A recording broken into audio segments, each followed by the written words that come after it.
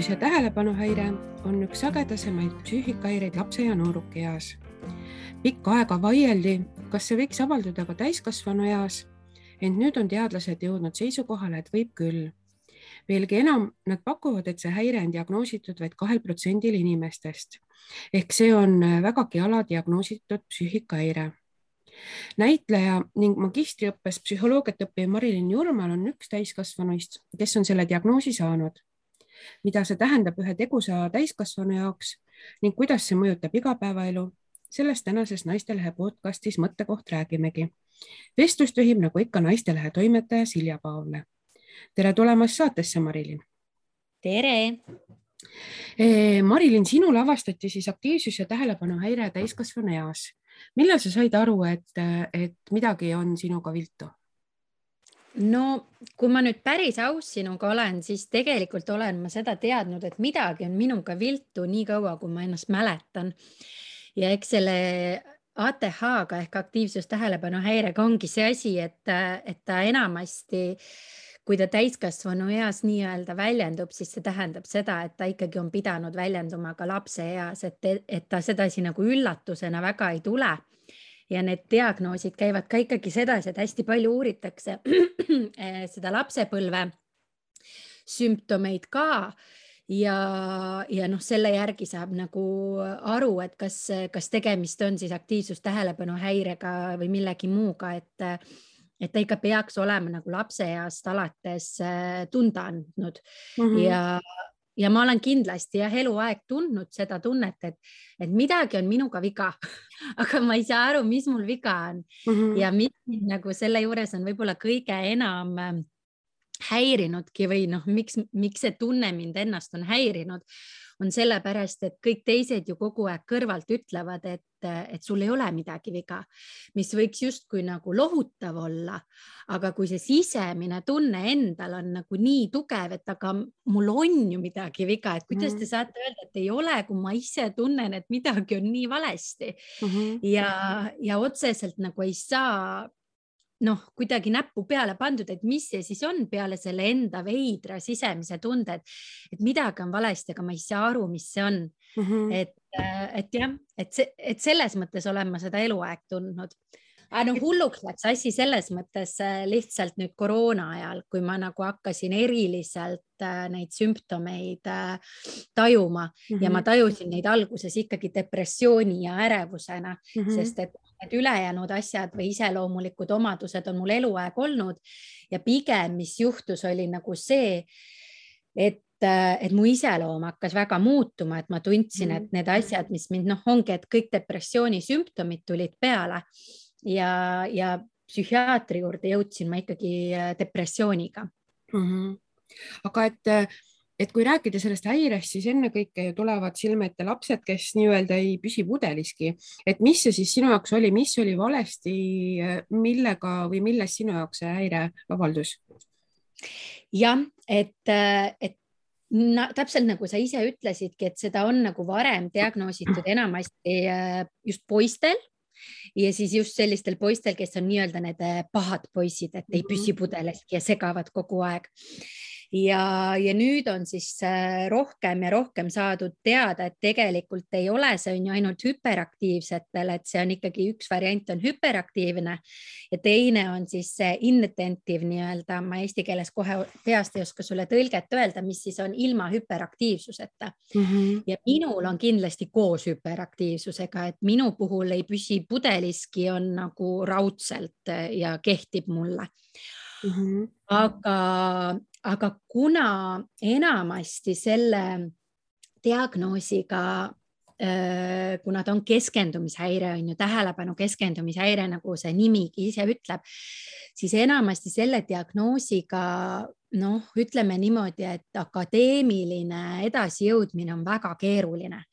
Ja kuna mina olen selline ikkagi täisviieline õpilane olnud eluaeg ja mul on nüüd juba 4. ülikool läheb järjest, et siis oli see üks kõige viimasemaid diagnoose, mida ma oleksin endal ise kahtlustanud just selle sama, siis kuidas seda nimetatakse nagu klišee pärast, et need on need halvad õpilased. ma ei oleks elu sees kahtlustanud ja kuna tüdrukutel ka seda eriti ei ole diagnoositud, siis ka nagu ma ei oleks seda kahtlustanud kuidagi.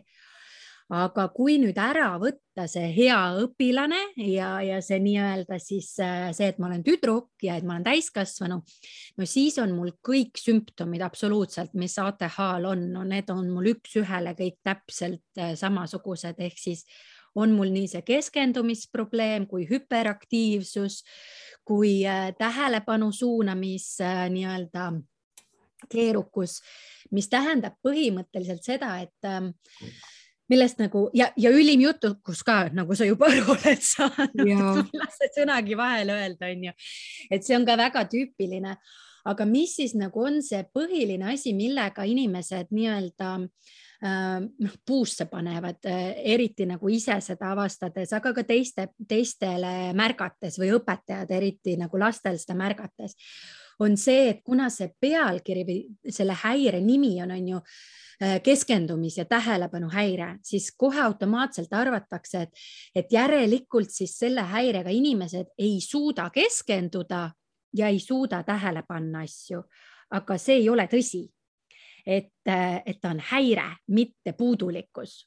See tähendab, et ma suudan keskenduda väga hästi ja ma panen väga-väga hästi tähele asju, aga nüüd siin ongi see erisus, et ma panen tähele kõike korraga. Ma ei suuda tähele panna ühte asja korraga, vaid ma märkan absoluutselt kõike kogu aeg enda ümber, mis tähendab, et ma olen pidevas info ülekülluses, sest ma näen, et mu kass istub praegu seal, ma räägin sinuga, ma märkan, mis ilm on õues, ma tean, samal ajal on mul peas, mis ma järgmisena pean tegema, mis ma eile tegin, mis ma homme teen, ehk mul on kogu aeg tähelepanu igal pool. Ehk siis ta on laiali. Ja teine on siis see keskendumine. Ehk siis keskendumishäire ei tähenda nagu ka seda, et ma ei suuda üldse mitte millelegi keskenduda, vaid see pigem tähendab seda, et ma ei suuda ise juhtida seda, millele ma keskendun. Ehk siis minu keskendumine läheb sellele asjale, mis on parasjagu minu ajule kõige huvitavam. Ja kui see mulle huvi ei paku, siis mul ei ole võimalik sellele keskenduda. Ja see justkui võiks ju tulla inimestele tuttav ette, et see on ju, tundub nagu tavaline, et kui asi mind ei huvita, siis ma ei suuda keskenduda ja kui asi mind huvitab, et siis ma suudan keskenduda.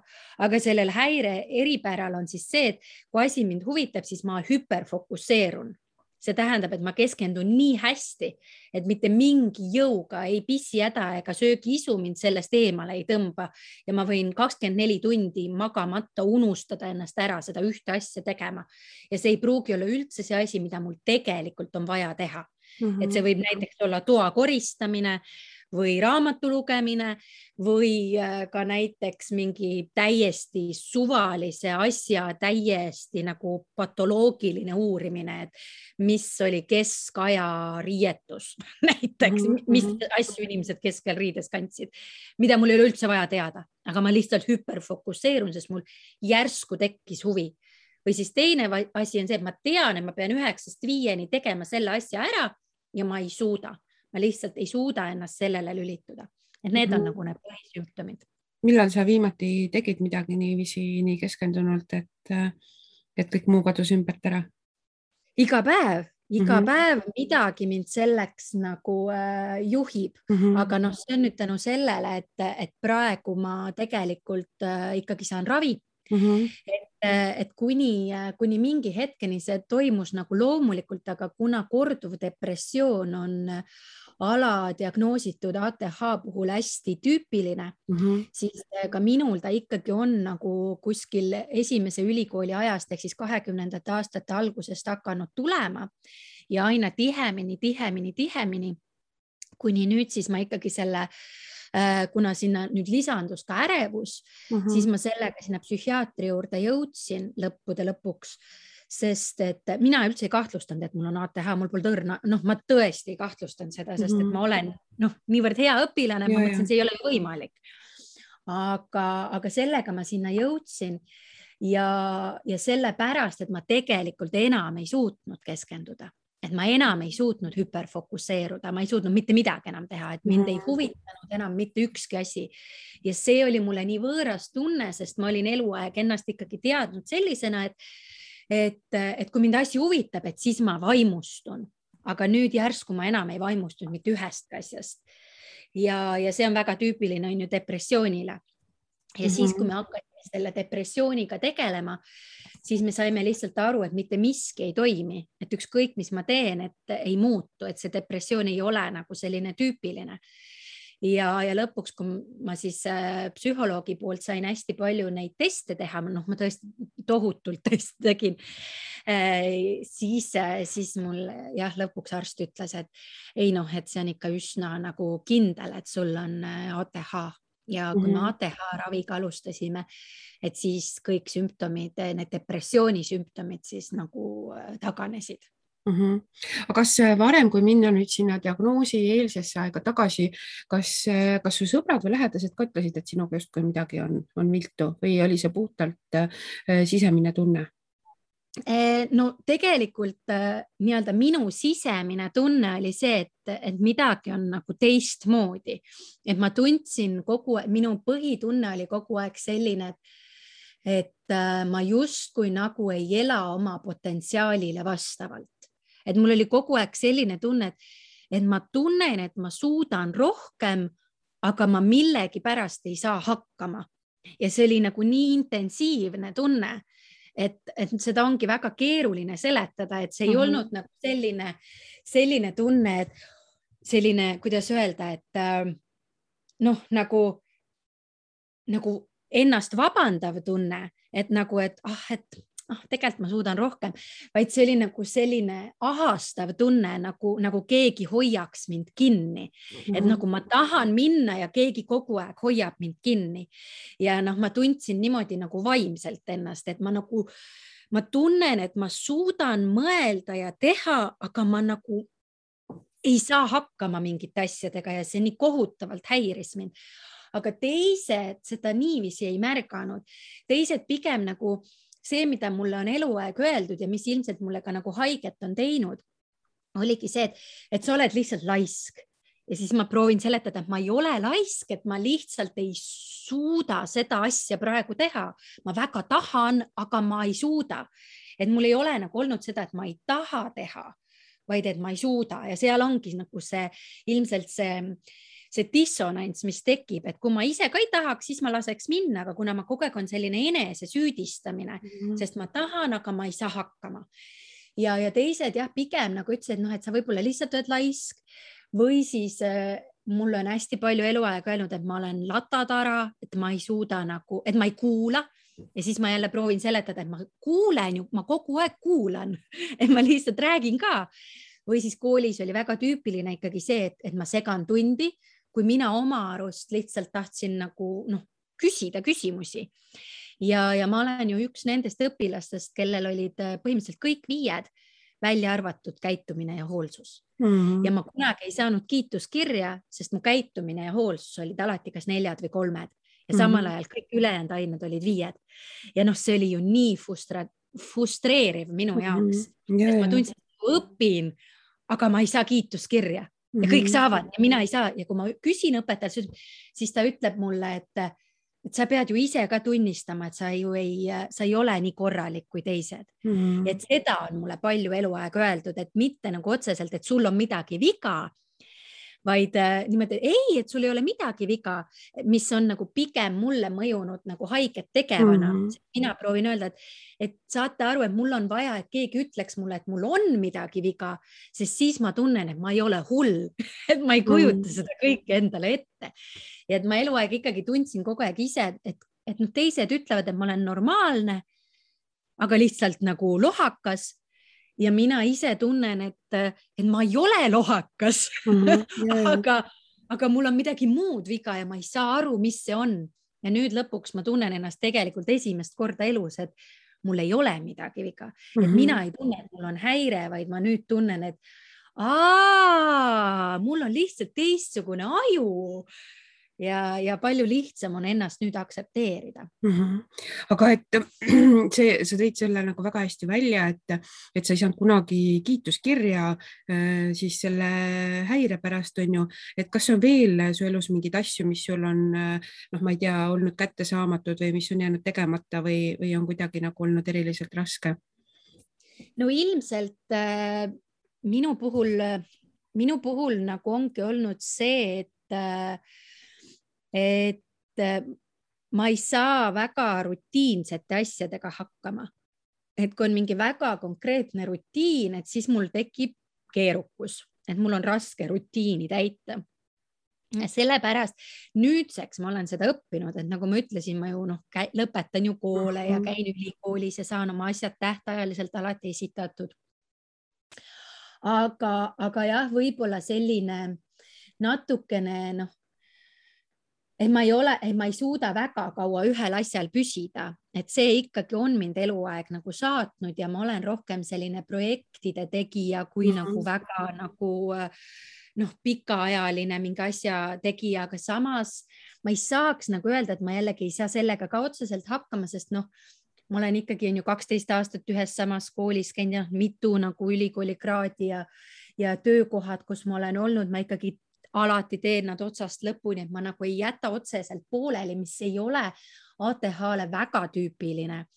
Aga ATH-ga ongi hea teada võib-olla sellist terminit nagu topelt-HEV, mis on siis põhimõtteliselt inglise keeles on see twice exceptional, mis ma arvan, et ka minul on, mis tähendab nagu, et on nii-öelda need jutumärkides andekad õpilased, kes tegelikult kuuluvad ka nagu puude alla. Need on siis need, kes on ka natuke üliandekad, aga see otseselt ei tähenda midagi nagu IQ-ga ega midagi sellist, vaid ongi nagu natukene loomingulisemad või neil on mingi kindel huvi mingi asja vastu nagu special interest ja nii edasi.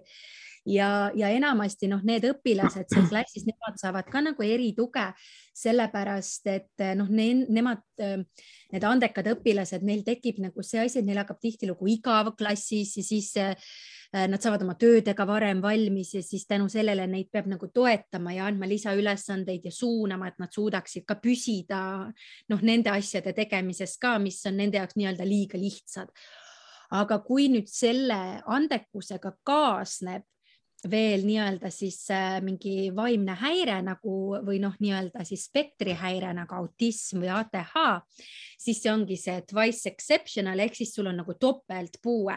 Ühelt poolt on see nagu andeka õpilase sümptomid, mis on nii ehk naa ka keskendumisraskusega seotud ja siis hästi tüüpiline sellega kaasnebki ATH ja kokku nüüd see õpilane tundub nagu tavaline õpilane, kes on lihtsalt laisk, sest et nii-öelda see vaimse tervise häire ei lase sellel nii-öelda andekusel täielikult välja tulla ja see andekus nii-öelda varjutab seda vaimse tervise häire. Ja ma arvan, et hästi paljud need, kellel täiskasvanu eas see ATH diagnoositakse, on lapsepõlves tegelikult olnud need twice exceptional õpilased. Et see ei tule nii väga nagu kaasa täiskasvanu ikka enam, aga lihtsalt miks ta jääb siis kooli ajal tuvastamata, ongi, et nad on need loomingulised või mingisuguses õppeaines väga tublid, nii et õpetaja nagu näeb seda potentsiaali, aga samal ajal on siis see keskendumishäire, mis justkui ei lase sellel potentsiaalil nagu täituda. Ja tegelikult vajavad need õpilased lihtsalt natukene teistsugust nagu tähelepanu, et seal ongi vaja natuke rohkem suunamist ja rutiine ja nii edasi. Ehk siis vastates sinu küsimusele, siis ilmselt nagu mis on minul jäänudki nagu saamata või mis on minu elu häirinud, ongi see, et ma ei ole nagu nooremana, kuna seda tõesti ei olnud, Eestis eriti on see aladiagnoositud, siis võib-olla sellist nagu töövahendite õppimist jäi mul väheks. Ja kuna nagu seda ei osatud nagu märgata, siis ma pidin ise mingi teatud nagu vahendeid välja mõtlema, kuidas hakkama saada ja mõned need vahendid ilmselt ei olnud nagu maailma kõige tervemad ja tänu sellele mul on jäänud võib-olla mingid teatud kas potentsiaal rakendamata või siis lihtsalt nagu mingi teatud nagu terved suhted kogenemad. Ikka kogemata. Ühesõnaga mingisuguseid teatud suhteid sellisena, nagu nad tervena võiksid olla. Aga noh, samas ma muidugi ei vahetaks seda ju ka millegi muu vastu, et ma ikkagi ise olen väga õnnelik, et mul on just selline elu olnud. Sa oled selle asja endale nii põhjalikult selgeks teinud, kas see on tänu sinu õpingutele või see on olnud ka üks selline asi, millesse sa oled sukeldunud ja päev otsa lugenud ja siis saanud aru, mis toimub? Ja pigem on see ikkagi see, et ATH-le on ikka väga tüüpiline see, et need, kes eriti täiskasvanu eas järsku nagu selle diagnoosi saavad, siis nende esimene hüperfiktsioon on see, et nad tahavad kõik ATH kohta teada saada, mis vähega võimalik teada saada. Sina jõudsid arsti juurde siis depressiooni tõttu, aga et mida nüüd tähendab sinu jaoks see, kui sul on see ATH diagnoos, on sul mingid teraapiad pidevalt, võtad sa mingeid ravimeid või midagi kolmandat, et mida see siis on kaasa toonud? Ja eks need kõik asjad on mul, et ma saan nii teraapiat, kui mul on nagu ravi, aga noh, kõige tähtsam on võib-olla enne seda teraapiat ja ravi üldse on see nagu iseendaga leppimine selles mõttes, et kui ma nagu tean, et noh, kuidas öelda, et noh, see, mis ma enne ütlesin, on ju, et see on ikkagi mind eluaeg saatnud see tunne, et miks ma mingite asjadega ei saa hakkama või miks mulle tundub, et midagi kogu aeg nagu noh, et see justkui nagu tuleb mul raskemalt, kui ma ise tunnen, et ta võiks tulla. Et nüüd ma suudan nagu endale andeks anda palju lihtsamini, et ma lihtsalt suudan ka teistega väljendada ennast paremini, et oma peres näiteks peale seda, kui ma tean, et mul on vaja teha näiteks ära mingi teatud pikk referaat, et siis ma suudan öeldagi hommikul, et nii, et nüüd ma terve päev teen seda referaati, et ma tean, et minu õppimisstiil on selline, et ma ei suuda iga päev teha natukene, vaid ma pean võtma terve päeva, kui ma nagu hüperfikseerun täielikult selle asja tegemisse. Ja nipp on selles, et ma oskan endal nüüdseks ise seda hüperfiktsiooni esile nagu tõsta, et ma tean väikseid nippe, kuidas nagu tekitada seda olukorda, kus ma suudaksin täielikult keskenduda. Ja siis ma tean järgmisel päeval, et ma saangi öelda, et täna ma tõepoolest nagu ei tule voodist välja. Et täna ma olen läbi põlenud, sest ma eile terve päev tegin seda. Et varem ma nagu hakkasin ennast süüdistama, et issand, et nüüd täna ma ei tee midagi ja kui laisk ma ikka olen. Siis nüüd ma nagu annangi endale andeks ja ütlen, et noh, ma tean, et kuna ma eile panin nagu kogu energia sellesse ühte asja, siis see on täitsa normaalne, et täna ma ei suuda teha mitte midagi. Sest see depressioon tuligi ju sellest, et ma kogu aeg sundisin ennast tegema, kuigi ma olin läbi põlenud. Nii et emotsionaalselt on sinu jaoks läinud lihtsamaks või?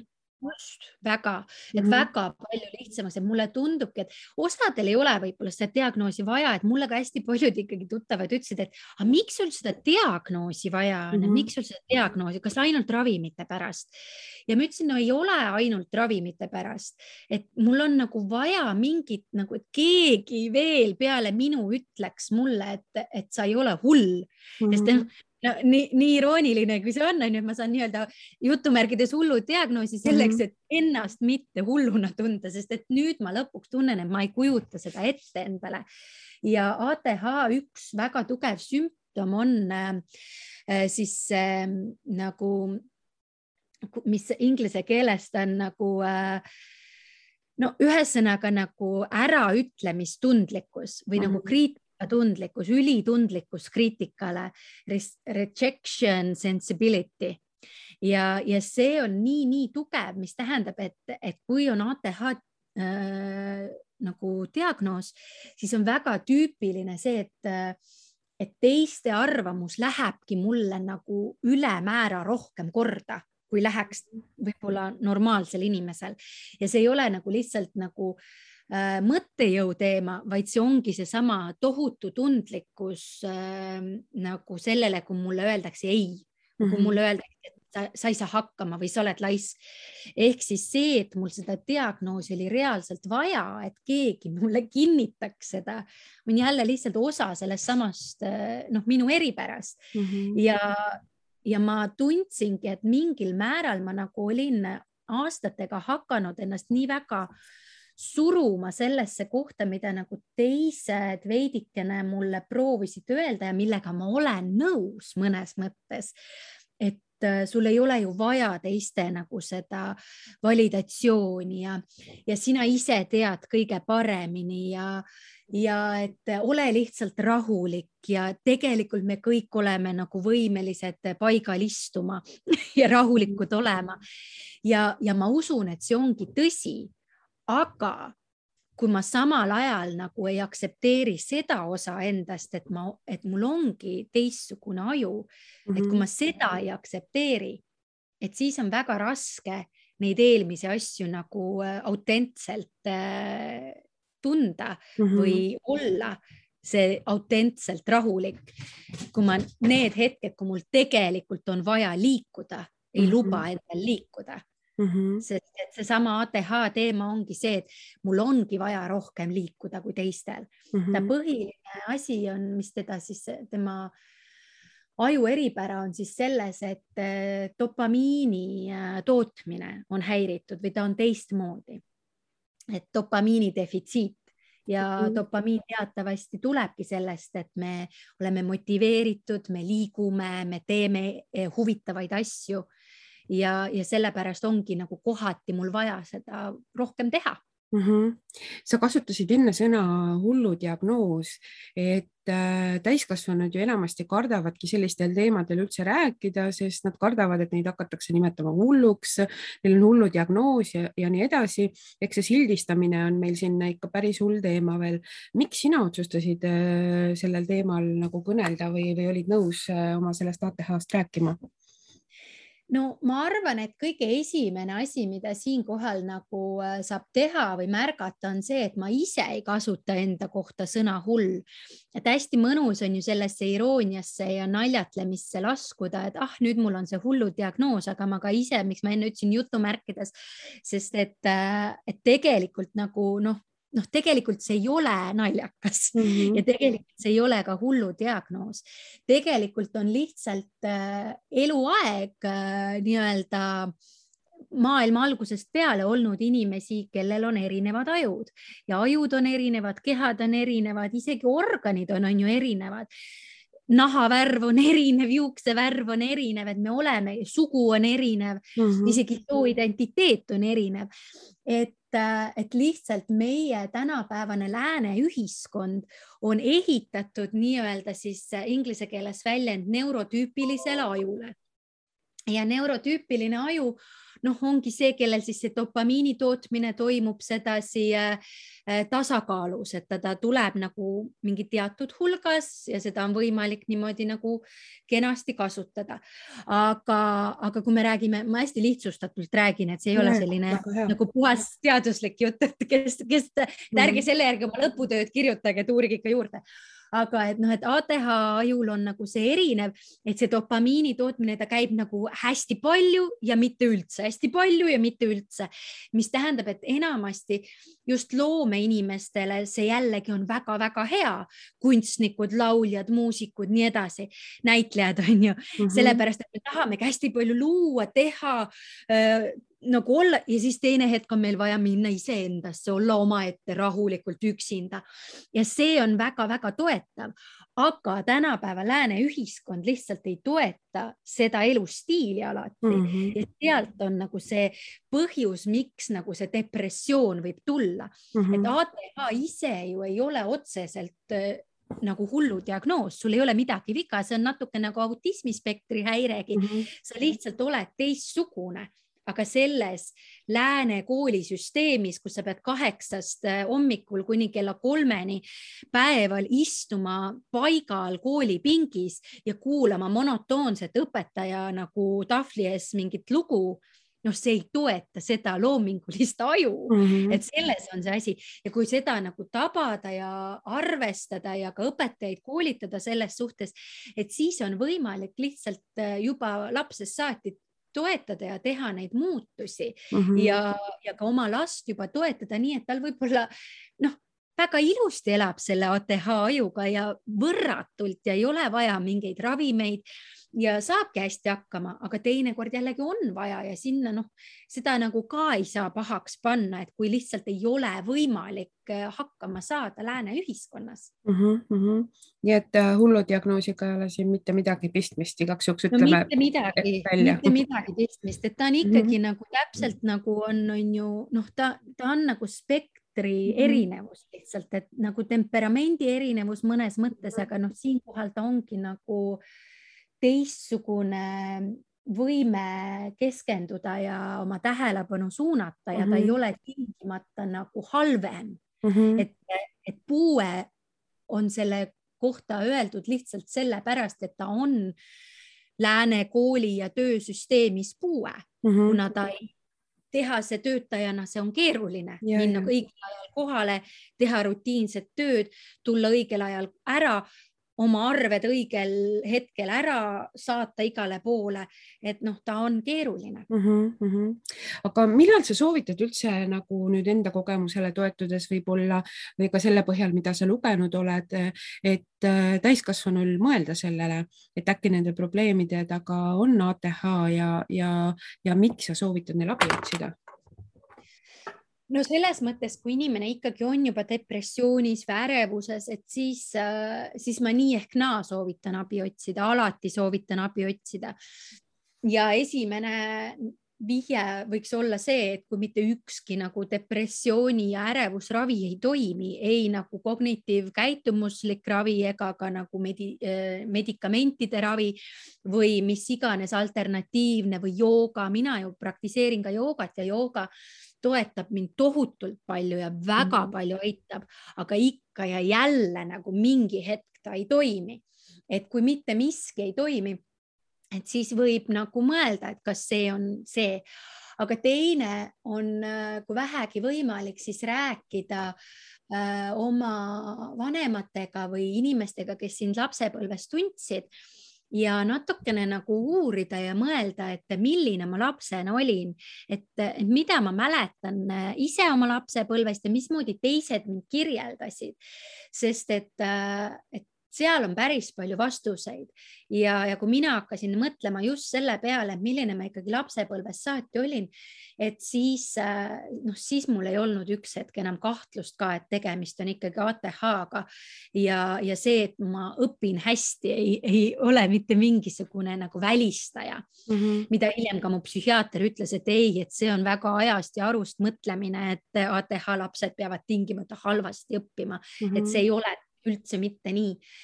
Ja vaadata seda lapsepõlve natukene mustrit ja käitumist ja kuidas ma olin ja kuidas teised mind kirjeldasid ja lihtsalt see, et jah, et ta nagu võib lihtsalt nagu, kuidas öelda, sellises situatsioonis, nagu me praegu oleme, see pandeemia situatsioon, ta võib jah ootamatult tulla esile inimestel, kes siiani justkui said väga hästi hakkama ja nüüd järsku nagu ei saa, sest et võib-olla nagu need enda nagu self-regulation skills või kuidas öelda, eneseregulatsiooni oskused, et need olid nagu nii head, et ma olengi ise suutnud oma ATH-ga või mis iganes diagnoosiga tegelikult hakkama saada.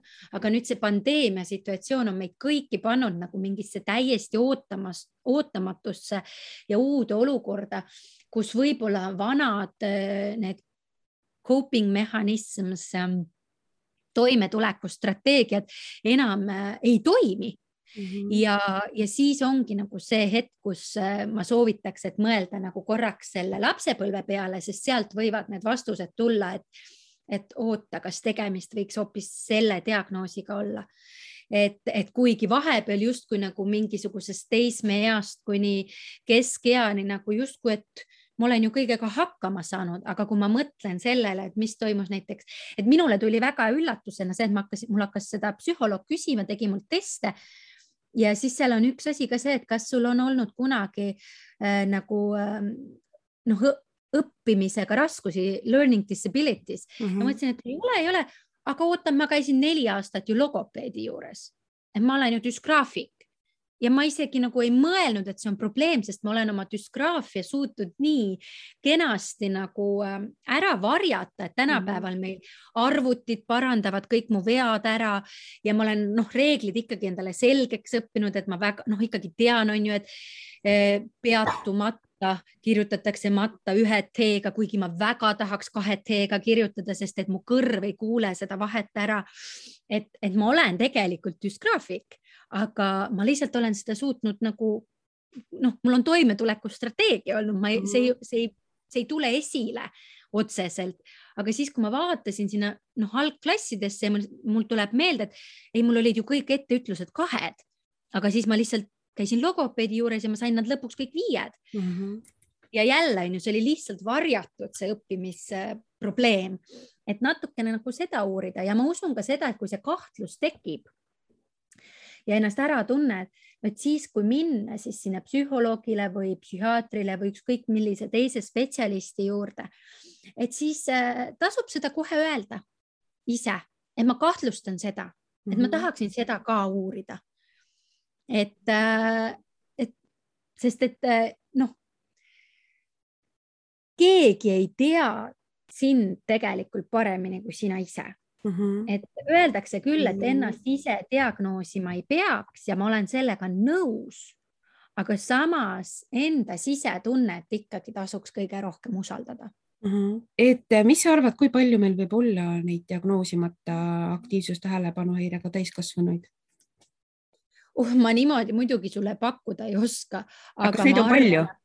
Ma arvan, neid on väga palju ja ma ei arva, et kõik peavad selle diagnoosi tingimata saama, kui nad nagu saavad kenasti elus hakkama ja nii. Aga ma usun, et neid on palju jah, selles mõttes, et mõeldes jah, sellele nagu kuidas öelda, meie tänapäevane ühiskond väga ikkagi nagu ei toeta neurotüüpilist aju või seda neuro erinevat aju. Ja kui sul on nagu see neurodiverse brain, ehk siis nagu sul on nagu mingisugune kalle seal ajus teistmoodi, et siis kogu see selline see nutitelefonide maailm ja selline hästi kiire vaheldusrikkus ja selline tohutult nagu suur ambitsioonikus, et ta ikka nagu, ta pigem, ma arvan, et üsna palju nagu toob esile seda, seda ATH-likku nagu käitumist ja ma usun, et see on minu täiesti subjektiivne arvamus, mida ma olen naljatledes natukene nagu mõelnud. Aga ma ise arvan, et võib-olla peaks juba ammu nagu ATH nagu diagnoosi ümber kirjutama ja uuesti nagu re-evaluate ima, et mis see siis on nagu jah, ühesõnaga tead, mis sõna see on re-evaluate, ümber hindama, et võib-olla see, mis vanasti oli nagu tüüpiline, nüüd juba ammu nagu, või ütleme nii, võib-olla see, mis vanasti oli nagu eriline, on tänapäevases maailmas ammu juba tüüpiline. Et võib-olla see, mis oli vanasti ATH, tänapäeval on juba norm. Ehk et ma mõtlen, et võib-olla peaks nagu mingid asjad, need asjad on nagu, need diagnoosid on tihti tehtud maailmas, kus ei olnud nagu nutitelefone ja arvuteid ja sellist kiirust ja ambitsiooni ja globaliseerumist. Et kas need diagnoosid üldse kehtivad tänases maailmas? Võib-olla mina olen tegelikult täitsa normaalne ja tavaline. Ja. Eks ju paljudes muudes valdkondades on ka ju asju ümber hinnatud lähtuvalt sellest, kus me täna ja praegu elame, et võiks ju samamoodi. Aga milline on su elu nagu praegu nüüd olnud pärast seda, kui sa oled selle diagnoosi saanud, et kas sa oled midagi nagu õppinud ka enda jaoks sellest ajast? Jah, ma ütleks, et mu elu ikkagi muutus päeva pealt, et kuna ma selle depressiooniga olen päris pikalt jagelenud ja ka ärevusega ja mulle ikkagi tundus, et see on täitsa lootusetu ja ma olin juba ammu aktsepteerinudki, et nojah, et ju siis nii käibki, et nagu ma ei tea, et pool aastat on halb olla, siis kui lumi on maas ja midagi teha ei taha ja siis kui päike tuleb välja, siis 3 kuud natuke nagu tuleb eluisu tagasi ja siis hakkab jälle pimedamaks minema ja siis jälle nagu ei taha üldse midagi teha ja iga aasta läheb kõik hullemaks ja ma natuke olin nagu, kuidas öelda, nagu hakkasin juba leppima, et noh, ongi siis nii. Ja see ATH tuli tõesti nagu lambipirn mu pea kohale ja kui ma selle raviga alustasin, ma ütlen ausalt, et päevapealt mu elu ikkagi muutus, et mitte nüüd, et minu iseloom oleks muutunud või midagi nagu oleks teistmoodi olnud, vaid kuidas ma oma psühhiaatrilegi ütlesin, oli see, et ma tegelikult tunnen ennast üle aastate esimest korda iseendana. Et ma lõpuks nagu tunnen, et õigus jah, et see olen ju mina, et ma tunnen ennast uuesti enesekindlana, ma tunnen, et ma enam ei kahtle ja kahtlusta kogu aeg nagu enda sees, et issand, et äkki ma ütlesin midagi valesti, äkki ma tegin midagi valesti, kas ma ikka olen piisav ja selline nagu enesest kahtlemine nagu vähenes nii palju ja ma olen nagu rahul iseendaga sellisena, nagu ma olen. Et kui ma enne ikkagi nagu oleksin sinuga siin 40 minutit järjest niimoodi lobisenud ja siis ma panen selle arvuti kinni ja siis ma hakkan põdema ja ma võin põdeda kohe mitu tundi järjest, et ma ei lasknud ikka üldse tal rääkida ja ma ise rääkisin ja siis ma segasin vahele ja nüüd need, kes kuulavad, äkki neile ei meeldi ja nad mõtlevad, et ma olen ikka nii laisk ja latatara ja ma lihtsalt tahan ennast eriliseks teha ja no ma oleks kõike seda hakanud mõtlema. Siis nüüd ma nagu olen hästi kuidagi palju pehmem iseendaga ja ütlengi, et ei, aga ma ju olengi selline, ma olengi jutukas. Ma ei ole mingisugune vaikne, rahulik, halliireke, ma olen jutukas, ma olen energiline, ma olen hüperaktiivne ja see on okei. See on nagu siiras tunne, mis on muutunud ja see on rohkemat, ma ausalt öeldes ei tahagi, ma lihtsalt tahan ennast armastada sellisena, nagu ma olen. Seda on väga mõnus kuulda ja see ju tegelikult ongi elus kõige olulisem. Ja. Kas sa tahad midagi veel lõpetuseks lisada? Võib-olla seda, et ikkagi jah, et kuidas öelda, et kui endal on ikkagi selline tunne sees, et midagi on valesti ja midagi võiks olla teistmoodi, siis kõige esimene abi, mis sa saad teha, on kellegagi rääkida. Ja kui see ei ole psühholoog või see ei ole perearst või see ei ole psühhiaater, siis ükskõik kellega, keda sa usaldad esimest korda vähemalt lihtsalt oma tunnetest rääkida. Kas või mulle kirjutada, et mina olen niisugune jutukas, nagu sa juba aru saad, on ju, minule inimesed kirjutavad, võõrad inimesed kirjutavad mulle Instagrami, ma räägingi nendega ja vestlengi nendega. Aga lihtsalt selles mõttes, et või kas või päevikusse kirjutada. Sest et kui ma ikkagi oma peast need tunded nagu verbaalselt välja saan, siis see on kõige esimene samm selleks, et midagi saaks üldse muutuma hakata. Suur tänu, Marilyn. Mina usun küll, et sinu julgus sellel teemal kõnelda on väga paljudele toeks ja võib-olla näitab kätte niidi otsa, kust hakata oma kuhjunud probleeme lahendama. Ja aitäh sulle ka, et sa pöörad tähtsatele teemadele tähelepanu. Ja aitäh ka kõigile kuulajaile. Hoidke jalad soojas ja püsige terved. Uuel nädalal juba uued teemad. Kuulmiseni!